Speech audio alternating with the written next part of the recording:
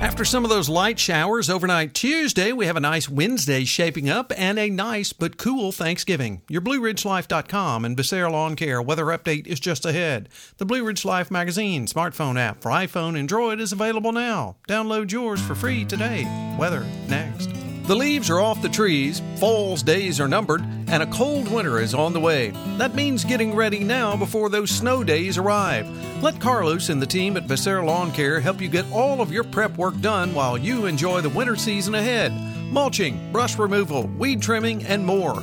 And don't forget to ask about firewood for those cold winter nights. Call Carlos at 434-962-3266. That's Becerra Lawn Care at 434-962-3266. Overall, we had a pretty nice day yesterday on Tuesday, and Wednesday will be just as nice after a few light showers overnight, most folks not seeing anything.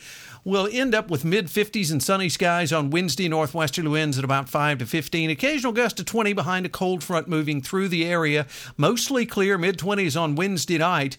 And then by Thanksgiving Day, a cooler day, not very cold, but cool for sure for this time of year. Sunny skies, afternoon highs around 48 to 49 degrees. On Thursday night, mostly clear, near 30. And then by Friday, sunny skies and 55. Saturday, mostly sunny and 61. So we rebound nicely.